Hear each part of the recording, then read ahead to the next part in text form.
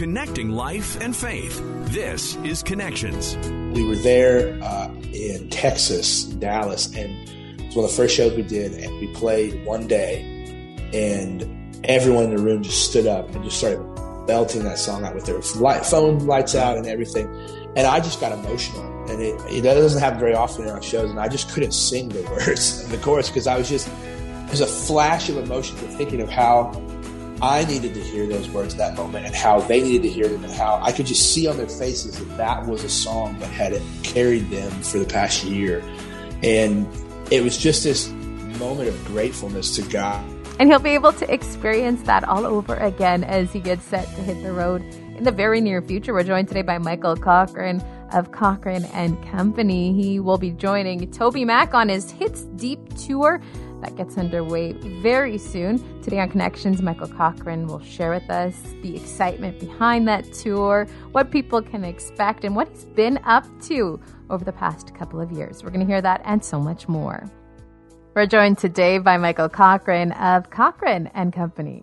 You're about to head out on an amazing tour. We're going to talk about that tour. But first, you're talking to people in Canada, and you got us excited last week. You posted a video to your Instagram. What did you experience for the first time ever last week, Michael? Oh, I experienced hockey for the first time ever. I mean, aside from Mighty Ducks and Miracle, which it's a little different in person.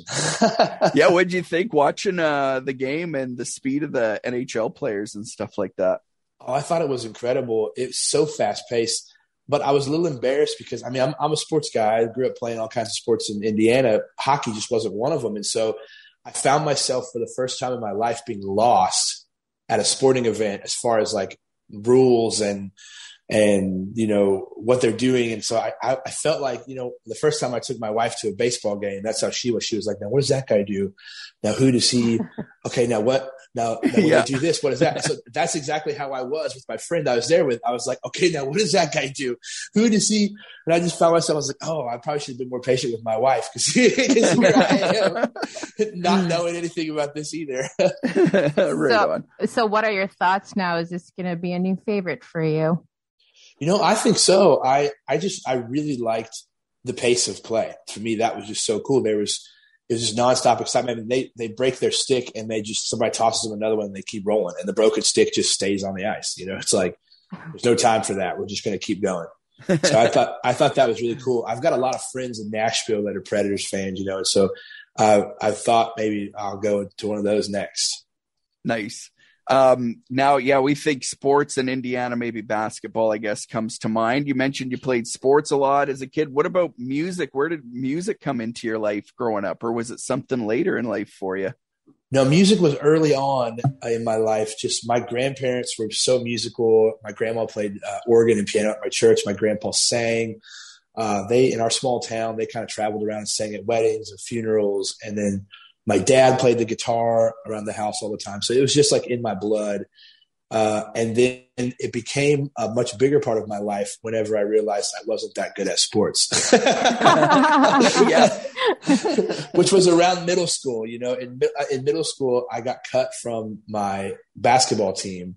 And that was pretty devastating for a middle schooler, And then I realized I had all winter to play music instead. And at that time I was playing drums a lot. I took piano lessons as a kid, but I was really into the drum set in middle school band. And so I just started playing drums like crazy. And then I got asked to be in a band with upperclassmen, and travel around and play like rock music. And so that's really where my love for performing and my taste of the road kind of came from. We traveled around the Midwest and played like little places for teenagers, stuff like that, and towards the end of high school, I just started playing piano again, kind of out of nowhere. My mom bought me a keyboard.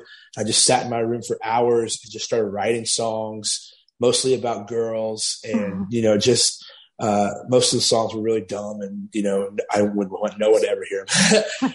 But when I got into college, by the time I was going to college, I decided I wanted to play music and maybe see if that worked to like make a living, And so I was planning on moving to Nashville and playing the honky tonks, and all the bars and stuff like that. And around that time, God had really began to work in my life and began to really draw me back to himself. I kind of went wayward in high school, which is a lot of people's story, you know. But around the same time God was drawing me back to himself in a relationship, it was the same time my music began to shift.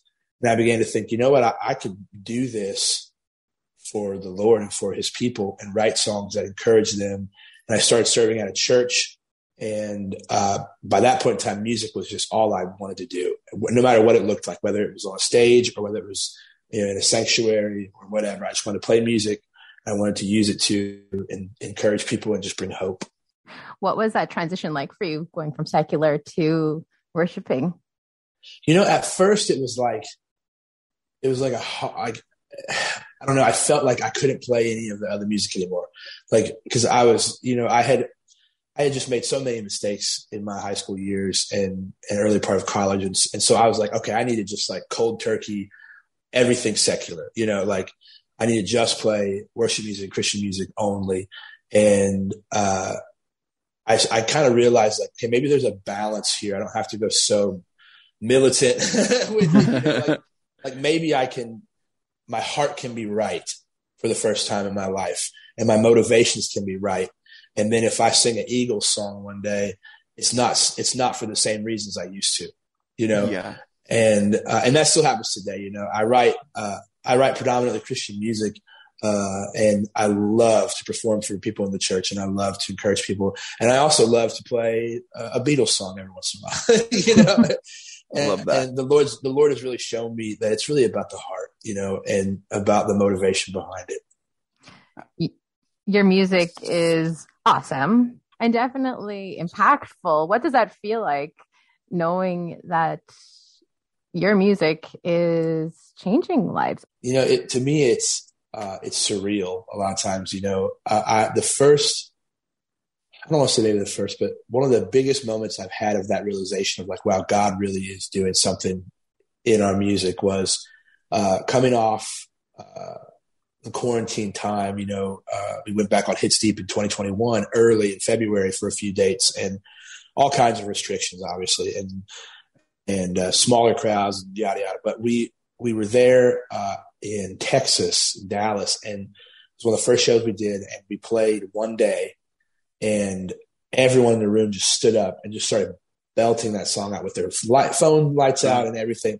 And I just got emotional, and it doesn't happen very often in our shows. And I just couldn't sing the words of the chorus because there's a flash of emotions of thinking of how I needed to hear those words at that moment and how they needed to hear them and how I could just see on their faces that was a song that had carried them for the past year. And it was just this moment of gratefulness to God, traded it that, you know, through Christian radio and through playlisting or whatever, that this music has gotten in front of people and at the right time they needed it. And then they just held on to it.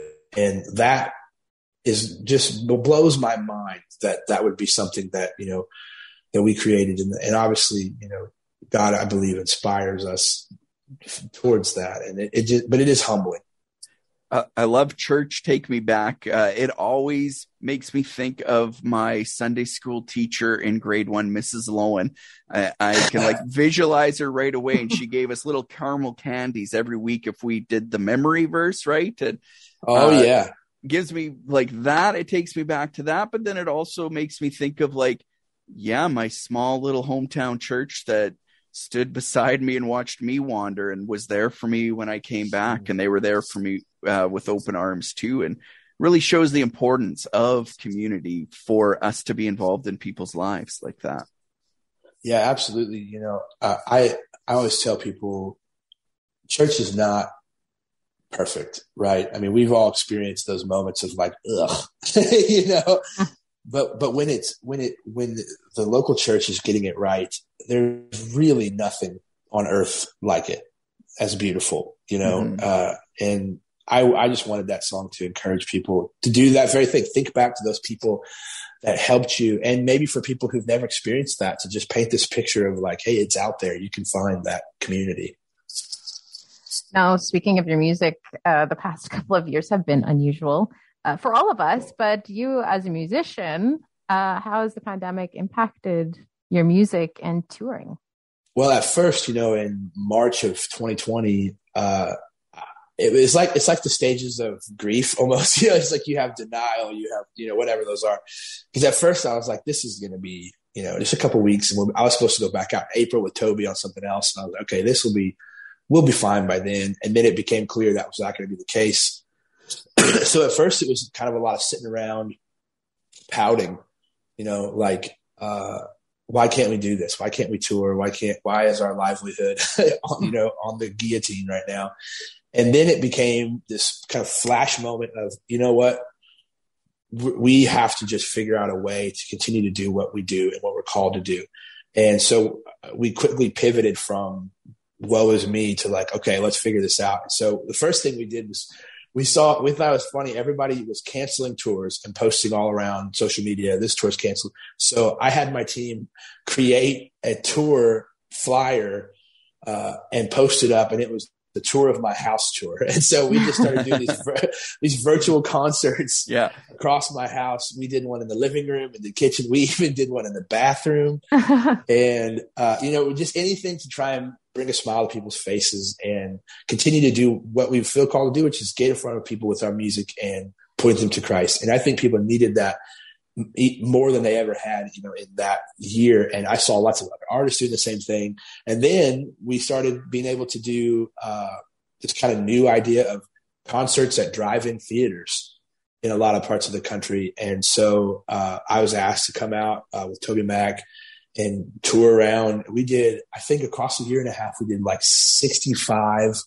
drive-in theater shows. And those were really neat. And so without that, I think I would have sat around a whole lot more. But touring changed so much. And though it was hard in those shows because you weren't seeing people's faces anymore, and same with virtual shows. Yeah. You were performing to your phone in your living room, or you were performing to cars in an open field. And so that personal connection of, is this working? Do they, is this song, do they like this? Are they having fun?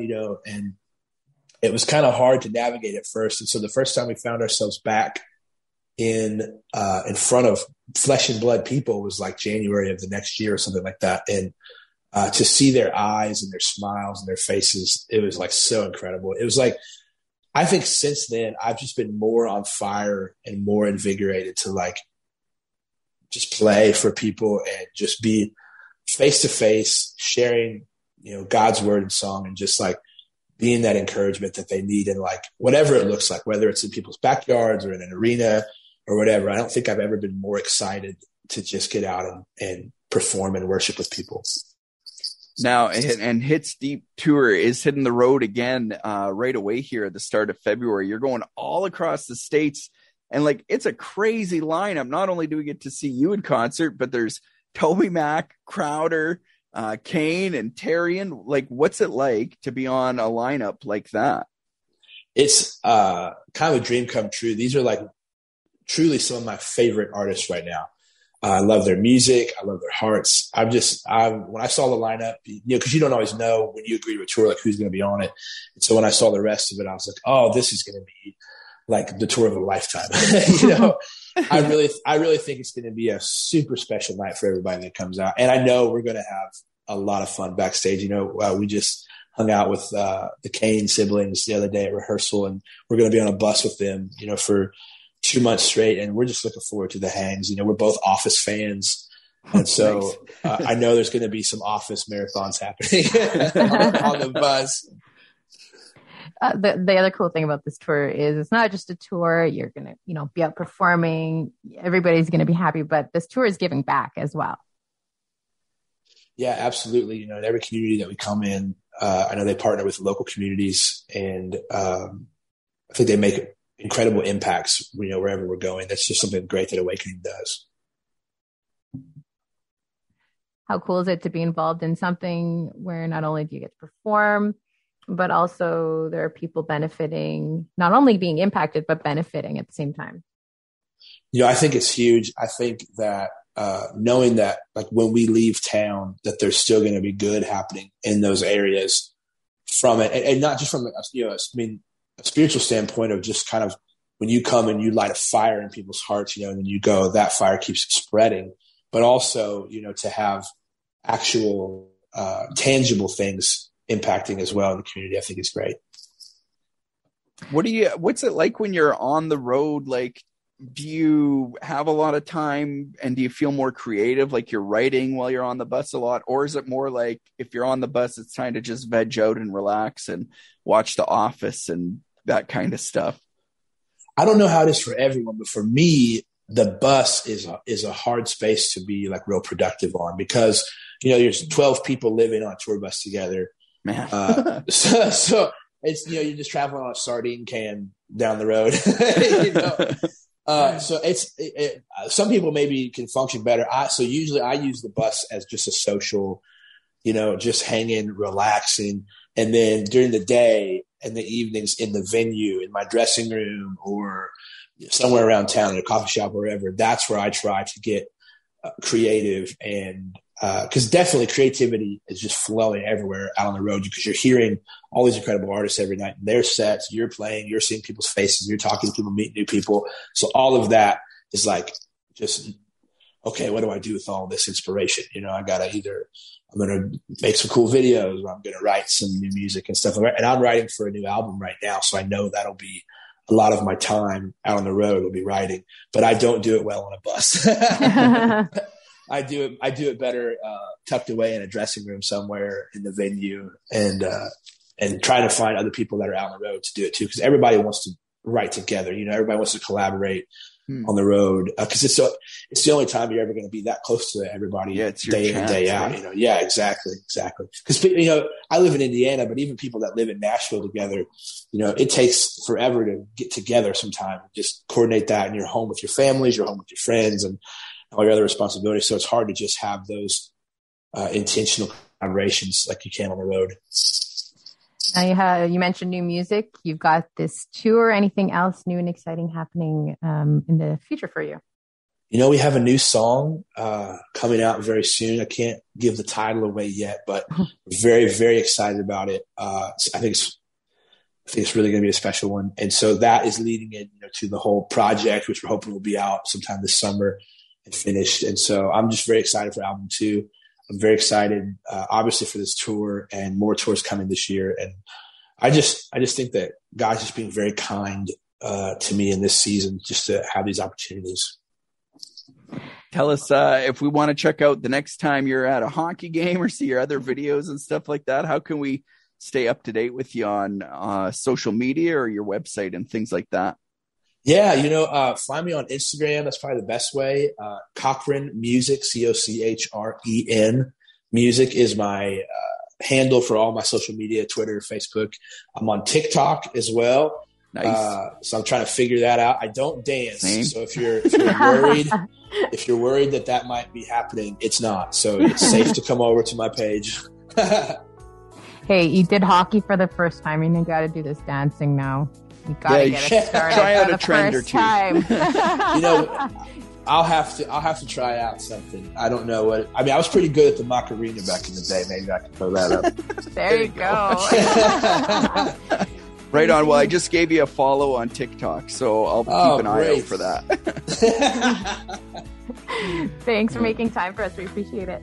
Hey, thank you both. Have a great day. And thank you so much for joining us and for listening. Remember, if you want to listen to this full conversation again, you could do that by checking out our podcast, Connections with Mike Tom and Colleen Hood. You can find that podcast at podcastville.ca or wherever else you get your favorite podcast from. While you're there, you can check out some of the other conversations that we've had.